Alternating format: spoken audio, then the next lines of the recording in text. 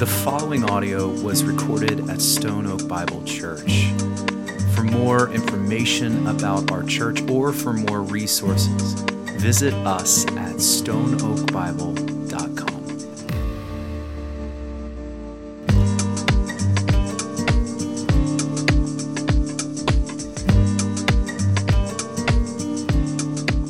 Listen, I'm excited for this morning. I'm excited to be here. I'm also excited just to be coming into Romans 8. I know that for so many, Romans 8 is kind of like the pinnacle of Scripture in some ways. And I don't say that lightly. For many of us, Romans 8 is that Scripture that has meant more to us than maybe any other. Romans 8 might be one of those scriptures where you have clung to it tighter than any other scripture. And so I am really excited that we get to sit down in Romans 8 over the next several weeks. This morning, we're going to look at the first part. We're going to do our best to get through the first 8 verses this morning. And as we do this, we're going to see some really powerful and applicable truths. And specifically, here's what I want to do this morning. I just want to give away where I'm going. This morning, we are going to look at 3 of the most predominant lies that the enemy has for you. And we're going to look at 3 of the truths that combat those lies. So 3 of the major lies, and I mean the big ones. We're going to look at them this morning. The scripture says that we have an adversary that he seeks to steal and to kill and to destroy. Well, we are going to look at 3 of the ways that your enemy seeks to do that. And then we're going to look at the truth, because here's the reality. The greatest tool that we have to combat the lies is the truth of God in his word. When we know the truth sets us free from the power of the lie. That's my prayer this morning. So we look at this text. That is my prayer. So the way I'd like to start it, I'd like to read this text. And listen, I don't know what your morning has looked like, or your week for that matter. I don't know. Whatever it has looked like, no matter how crazy it has been, maybe you've had a good one, you too. I want us all, as I read this, to just kind of take a deep breath and reflect and listen. Be fully present as we read this text together. Romans 8, 1 through 8. There is therefore now no condemnation for those who are in Christ Jesus. For the law of the Spirit of life has set you free in Christ Jesus from the law of sin and death. For God has done what the law, weakened by the flesh, could not do, by sending his own Son in the likeness of sinful flesh for our sin. He condemned sin in the flesh in order that the righteous requirement of the law might be fulfilled in us, who walk not according to the flesh, but according to the Spirit. For those who live according to the flesh set their minds on things of the flesh. For those who live according to the Spirit set their minds on the things of the Spirit. For to set the mind on the flesh is death, but to set the mind on the Spirit is life and peace. For the mind that is set on the flesh is hostile to God. For it does not submit to God's law. Indeed, it cannot. Those who are in the flesh cannot please God. God, we are here again, sitting in front of your word, and we thank you for your word. We thank you for the truth that never changes. In our world where it feels like things are changing rapidly, we cling to the truth that is eternal, that does not change. I ask one thing this morning, God, that you would conform us to Jesus more and more through your word, through your Spirit. Take those things, those thoughts, those beliefs that are in us that are out of alignment with the truth, and would you reveal them, change them, and align them so that we are all conformed more to Jesus today. And God, we give you glory for that, and we thank you for that in Jesus' name. Amen. Amen. All right, let's get to work. I don't want to waste any time because this chapter doesn't waste any time. If you wanted to know one of the most profound statements you could ever hear, ever wrap your mind around, it is this: there is therefore now no condemnation for those who are in Christ Jesus. As if that's not powerful enough on its own, can we just consider for a moment what Paul has talked about to get us to this statement? We've seen in Romans, Paul has made this clear argument that our God is perfect, holy, and just. And that his perfect and holy, just response to sin is wrath. Right? It is wrath because he is perfect and he is perfectly just and perfectly good. And we talked about the fact that we don't want a God who just kind of turns away from sin or sweeps sin under the rug. We don't want that. He would not be good. He would not be perfect. He would not be holy. And that's not the God that Scripture tells us about. No, sin must be dealt with, and our God does not ignore it. His right, his just, his good response to sin is his wrath. And so Paul is clear here in Romans that regardless of who you are, your ethnicity, in this case specifically, whether you're a Jew or a Gentile, regardless of your race, regardless of what language you speak, regardless of how much money you make, regardless of your gender, your age, or anything else about you, regardless of all of that, whoever you are, we are all sinners who are fully without excuse. Not one excuse works before our holy God. There is no one who has been righteous, no one who is righteous, and no one who will ever be righteous outside of Jesus. Paul says, for we have all sinned, we fall short of the glory of God. And that means, church, that we are all rightly and justly condemned. Every single one of us. So coming off of that, can we just take in Romans 8:1 one more time? There is therefore now no condemnation for those who are in Christ Jesus. So we've said this a couple times through Romans, but the question of Romans, it has never been, will God pour out his wrath on sin? That's not the question of Romans. The question of Romans is this: who is going to face the wrath of God for your sin? Will it be you or will it be Jesus?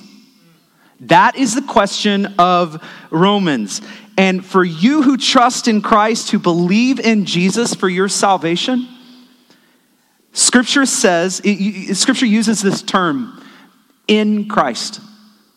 Scripture says, for you who have placed your faith in Jesus, you are in Christ by grace through faith. That means that in Christ, Jesus bore the wrath of God for your sin. He took the condemnation. Let's be specific. Took your condemnation. He took the condemnation for your sin. And I want you to hear me. Not some of it. Not a portion of it. Not even a majority of it. All of it. Jesus took all of it. And because of that, there is therefore now no condemnation for those who are in Christ Jesus. And listen how Paul unpacks this. For the law of the Spirit of life has set you free in Christ Jesus from the law of sin and death. For God has done what the law, weakened by the flesh, could not do by sending his own Son in the likeness of sinful flesh for our sin. He condemned sin in the flesh. So listen to this. God did what we could not do, what you could not do. He did it. He did it through Jesus, sending his Son in the flesh. He did it, taking on flesh, dwelling among us. And why did he do it? One more verse before we unpack this a little bit. Verse 4, Paul tells us why. He says, in order that, or because of, that the righteous requirement of the law might be fulfilled in us, who walk not according to the flesh, but to the Spirit. So let's pause here. In other words, church, our God is holy, just, perfect, and righteous. You are not. You are a sinner. And here's what happened. God did not bend his standards to accommodate you. God did not become less holy to accommodate your lack of holiness. He did not become less righteous, less just to accommodate your lack of righteousness and justice. He didn't do that. Scripture says, no, he sent his son Jesus instead. In other words, he didn't bring his standard down, he brought his son down. That is a huge understanding. He did not bring his standards down. He brought his son down so that the righteous requirement of the law might be fulfilled in us through Jesus. He did what we could not do so we can walk with him. Walking in him with the Spirit of God indwelling us. Walking in the Spirit. We're coming back to this. I don't want to get carried away here because I'm coming back to it. Paul's about to talk about in the Spirit. So we're coming back to that. But before we do, I want us to deal with the first lie. The first lie of the enemy in this text is a big one. The enemy would want nothing more than for you, Christian, you who have placed your faith in Jesus, you who are a follower of Jesus, who have responded to the gospel, who have been saved by grace through faith. Listen, the enemy would want nothing more than for you to believe the lie that you are still under condemnation in Christ. That you're still under sin and the penalty of your sin. That Christ didn't quite bear all of the condemnation and that somehow you still have to carry some of it. The enemy would want nothing more than to cripple the children of God with all kinds of shame and guilt, with thinking that we are still in our flesh, thinking that we still wear the weight of our sin. Again, it's not will God's wrath be poured out on sin. The question of Romans is who will bear that wrath? Will it be me? Will it be Jesus? Well, the enemy, the first lie of the enemy is to get you to believe that it is still yours to bear. And many of us, although we believe, we know the gospel, many of us struggle with this one. We've believed this one in part. So we work, and we beat ourselves up. We're never quite good enough, and this lie is painful. This lie hurts. One of the things I think this lie does the most is it destroys the family of God, the church. Because guess what? If you believe that lie, this is a painful place.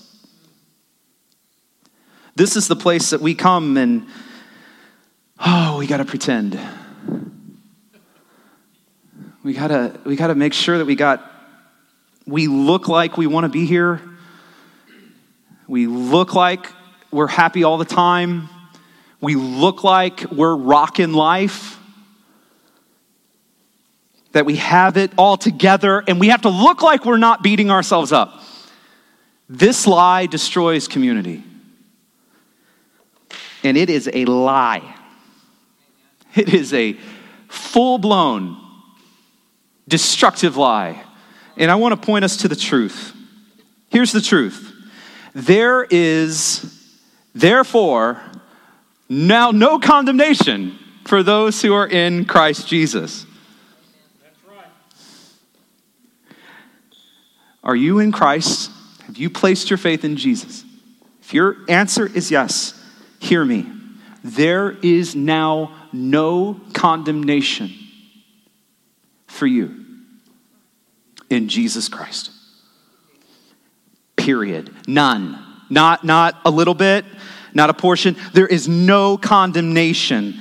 Life in Christ is all about the grace of our God that he poured out on us in Jesus. And the enemy wants nothing more than for you to try to take a little bit of that condemnation off of the shoulders of Jesus and put it on yourself.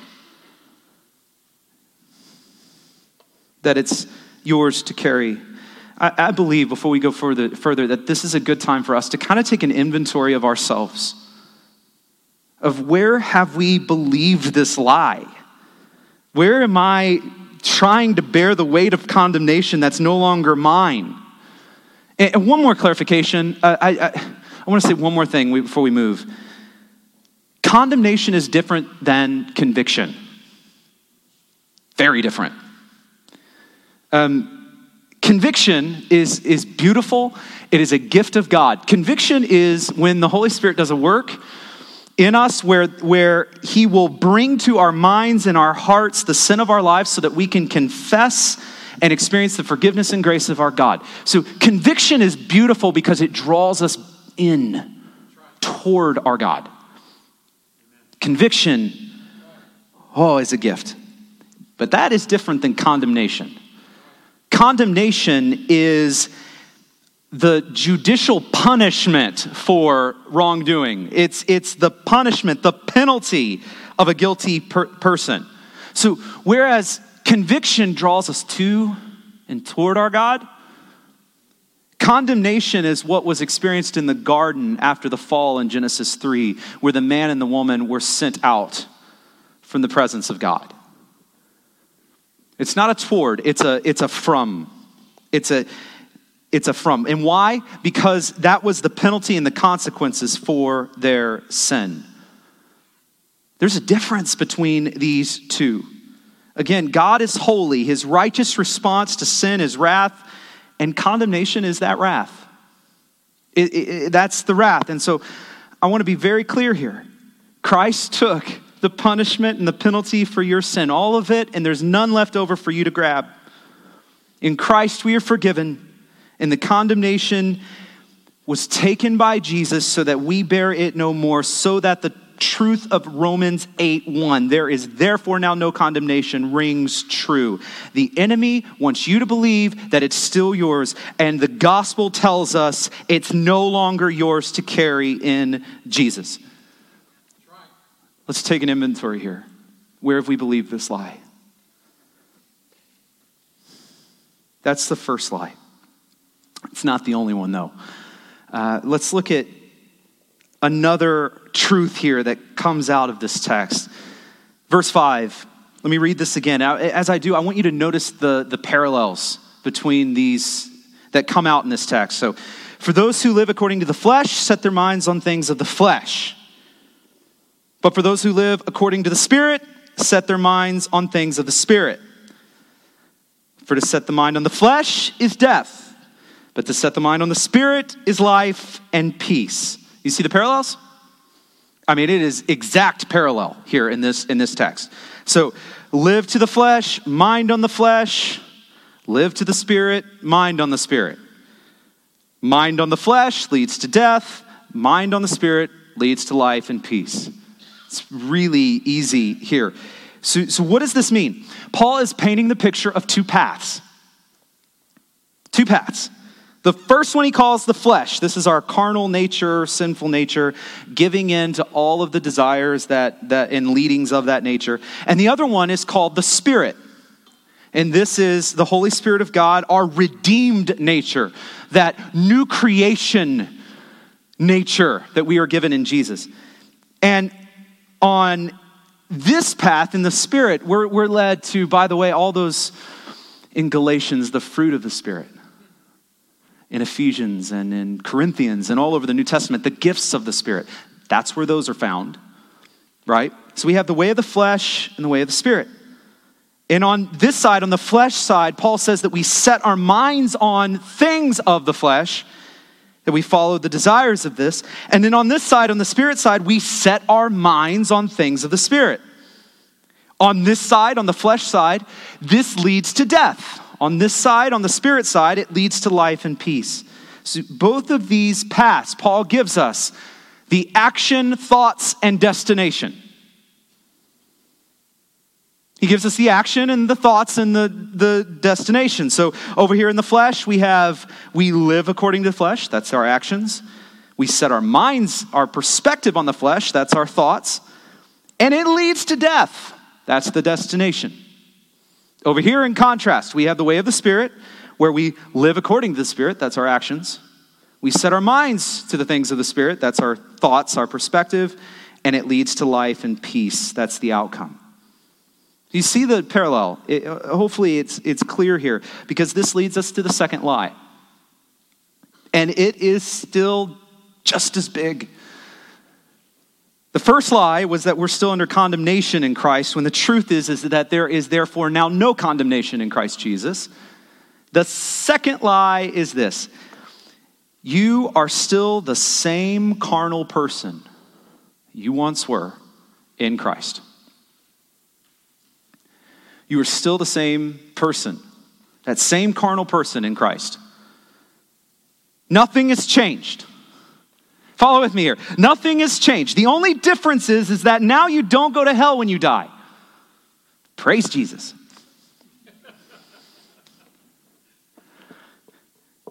Until then, though, nothing's really changed. Second lie is that God doesn't have something better for you than that. That he doesn't, somehow that God just doesn't care the way you lived, and he saved you not for now, but for later. He'll get to you later. When you die, that's when the whole Jesus stuff starts to happen. Until then, do you think? You're still the same person. God saved you for eternity, not life abundantly. Church, this lie has crippled so many. Absolutely crippled so many. It has brought so much damage to the church, this lie. It's done so much damage. Here's what it's done. It's led us to preach and to believe what I will call a secular gospel. When I say secular, what I mean by that is not spiritual. Not spiritual at all. Not miraculous, not supernatural, just a carnal. Here's what I mean. What do you think of when you think of conversion? I think for too many, we think of two things. We think of, number one, an intellectual assent to a few core truths. Believe the right thing. And then number two, now you have some new morals that you need to live up to until you die. So, believe a few of these really key truths and then live with some new morals until we die. What is missing from that understanding of conversion, church? What is missing from that? I propose to you that the Holy Spirit is missing from that. In a huge way, the supernatural is missing from this. If it is only an intellectual assent to a few truths and then morals and ethics that now you try to live by, if that was it, we are missing the key elements of God's word that he has set before us that says we are regenerated, new creations, the fact that the old is no more, that the new is here. We're missing the supernatural power and role of the Holy Spirit in our lives and in our salvation. We're missing him completely, and we are believing a secular gospel. Here's the reason I bring this up. If the enemy can get you to believe that your salvation is just your intellectual assent and then your best attempt to live better until you die, if he can get you to believe that, the enemy has tricked you into not seeing who you are, your identity. He's blinded you. You are not just saved for later. The Word of God says that you are a new creation and that you are invited into a real relationship with God. United with Christ. You are really changed by the Holy Spirit who now works in you. You now walk in him. In other words, church, you are not the same carnal person you were before Jesus. That's not what Scripture says about you. And if you think you are, you're believing a lie. That's not the identity of a child of God. In Christ, you are not the same carnal person who just now believes in Jesus. You are a new creation. Here's the truth. In Christ, you are fundamentally, foundationally a new creation. Praise God for this truth. The enemy wants to get you to believe that nothing's changed so that he can cripple you when Scripture says everything has changed. You are not the same carnal person that you once were. For those who live according to the flesh set their minds on the flesh, and for the mind set on the flesh, that leads to death. That's not who you are. In Christ, we live according to the Spirit. We set our minds on the things of the Spirit, and to set our mind on things of the Spirit is life and peace. These are two different paths here. And the enemy will target your mind and to get you thinking about the flesh and thinking about the world. He would want nothing more than for you to believe that there's no real difference between the two. That you can just continue to live in your flesh. That the Spirit would rob you of the joy of walking in the Spirit. That you have been called to set your mind on the things of the Spirit, and in that be led to life and peace. The Holy Spirit indwelling us to walk in Him, to set our minds on Him. This is the pathway to peace. You are not the same as you once were. You are not just saved from hell later.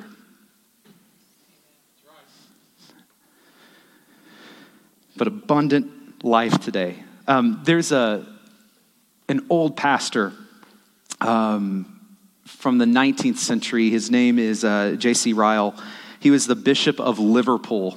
Not that you care particularly, but just to give you some context, with a really great beard. Just the theologian beard that he had. He wrote many books. One of my favorite books that I've ever read from him is a book called Holiness. It's a Christian classic. And I'm going to butcher this because I'm not quoting him directly, but I'm just telling you what he said and what changed in me after reading this book. He says, if you don't have the desire for God today, like nothing, if nothing of God's things makes any difference to you, you have no desire for Him or for heaven or for Scripture or for the family of God, if that's just not you, you don't care, if that's you, if you're setting your minds on things of the world and you're content to do that, he brings up, what makes you think that will change in the life to come? What makes you think that you will all of a sudden, when you die, change all that?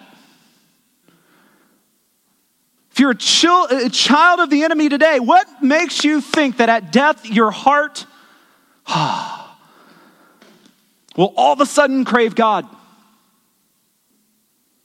Scripture says that when we're saved, that's when that work begins. Not when we die. But when we're saved, that's when that work begins. Right now, you and I, we are being prepared for heaven. Our affections are being prepared. We're being transformed, and that transformation is not, according to Scripture, at your death. According to Scripture, that happens at regeneration and conversion. That's when that starts to happen. When we begin to be molded and transformed and prepared for heaven. Ryle was very clear. Don't wait till then to start turning your mind to things of the Spirit. Don't wait till then. Lie number one, you're still under condemnation in Christ, when the truth is that there is therefore now no condemnation. Lie number two, you're still the same carnal person you once were in Christ, when the truth is that you're a new creation. New mind, new life in the Spirit, new destination in the Spirit. These lies are deadly, and there is one more I want to call out today. One more. Paul continues, verse 7 and 8. For the mind that is set on the flesh is hostile to God. For it doesn't submit to God's law. Indeed, it cannot. Those who are in the flesh, take this in, those who are in the flesh cannot please God. Lie number one, you're still under condemnation when the truth is you are not. Lie number two, you're the same carnal person when the truth is you are new. You are not the same. And number three, the last lie that we have here is that you are able to please God apart from Jesus. that you are able to please God apart from Jesus. The enemy would want nothing more than for you to start to believe that you can be good enough, that you can make good enough decisions, that God will somehow look down on your goodness and say, you know what, I'm a bit pleased. God would want nothing more than for that to happen. And I believe that this lie, this viewpoint, is the most popular one out of all three lies. I use this analogy at the start of our time in Romans, but I can't help remembering a course that I took a long time ago in Bible college with a professor. It was about evangelism. Professor Johnston. Oh, he was loads of fun. I remember this class, though. His favorite way of sharing the gospel was to ask this simple question. If you were to die today and you were standing before Jesus in heaven and he were to ask you, why should I let you into my heaven? What would you say?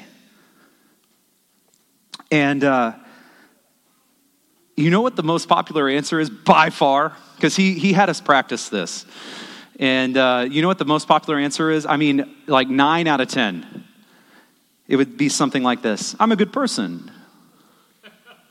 I love my wife. I'm a good husband. I've been faithful. I'm a good dad. I'm a good husband, good wife, good father, good mother, that kind of thing. You know what's at the heart of those responses, as good as they might sound? That's at the heart of those responses. At the heart of these responses is this incredibly destructive lie that we can please God in our flesh, that we can do something to please our God in our own flesh. Church, God is not looking down for people who are good. He doesn't find any of those. He's not looking down for people who are a little bit better than the ones around them. God is not looking to save people who think they can save themselves. He's not looking for that. He's looking for a people who will trust in him and him alone, in Christ alone, who will know the fullness of God's grace and who will humble ourselves before him in worship and know that we cannot please him apart from Jesus. Paul says, those who are in the flesh cannot please God. Cannot.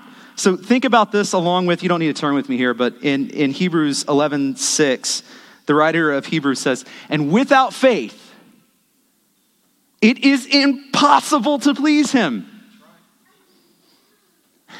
Impossible. For whoever would draw near to God must believe he exists and that he rewards those who seek him. What does this say in church? The lie is that you can please God apart from Jesus, but the truth is that it is impossible to please your God in the flesh, outside of Christ. The truth is that faith, not flesh, faith pleases our God. It's the only way to please our God. The lie is deadly and it leads us to spin our wheels, to try to justify ourselves over and over again. And I want you to hear me. No amount of religious activity or religious motions will please our God. Outside of Jesus, no amount. The lie behind all of this, this is the lie that is behind all empty and false religions, church.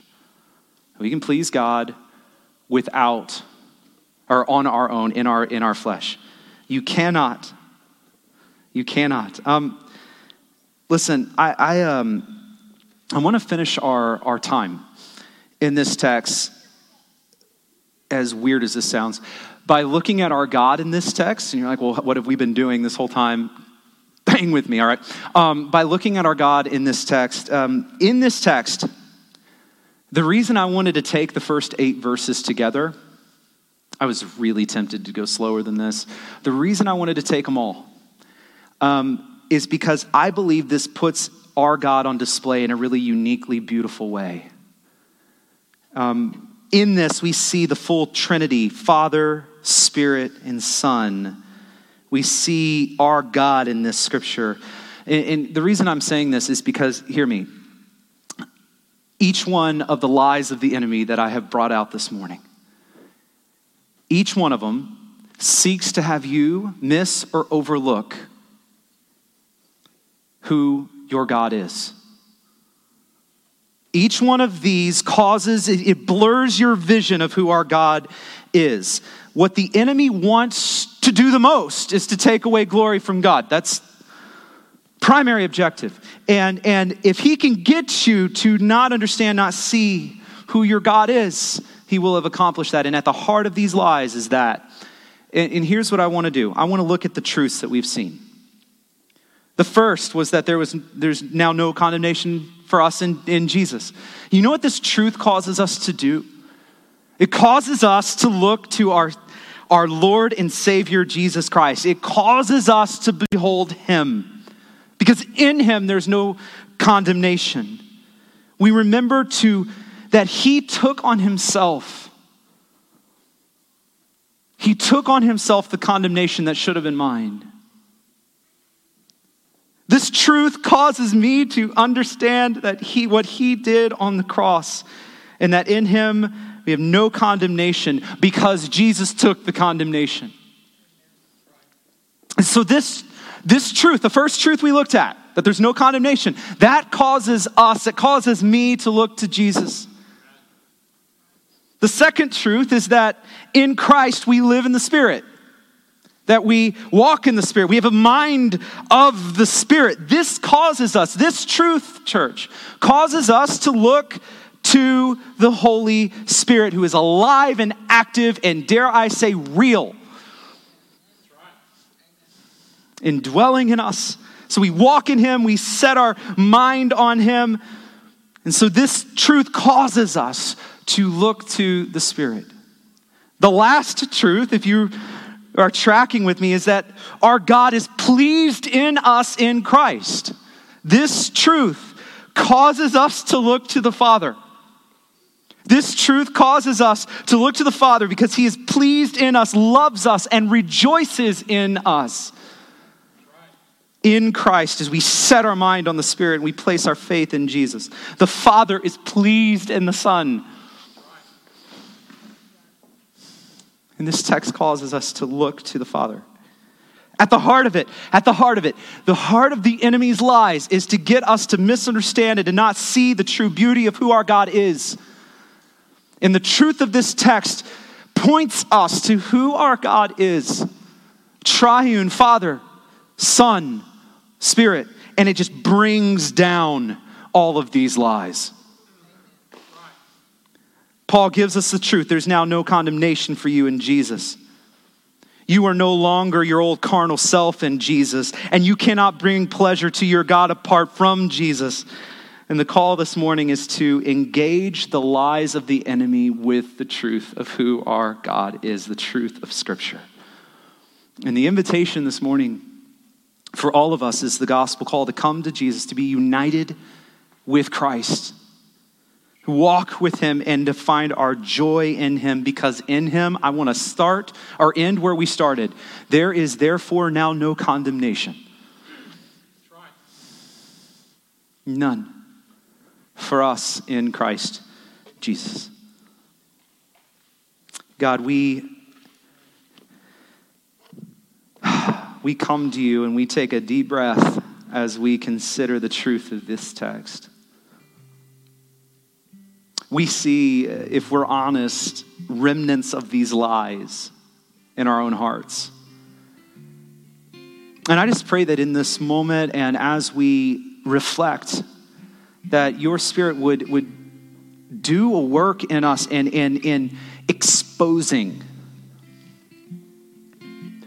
where we are believing a version of one of these lies. And I pray that right now that we are able to apply the truth that would destroy and dispel the power of those lies in our hearts. I pray that in this moment that you would help us see and understand a bit more about who you are, what you have done. And because of who you are and what you have done, I pray that it would help us to understand now who we are in you. We are not our own. We have been bought with a price. And so, Lord, I pray for my brothers and sisters. I pray that in this moment that you would help us all to understand the grace and the mercy that it was demonstrated through the sending of Jesus while we were still dead in our sins. And as we respond, I pray that you would continue to do that work in our hearts. And we give you glory for that in Jesus' name. Amen.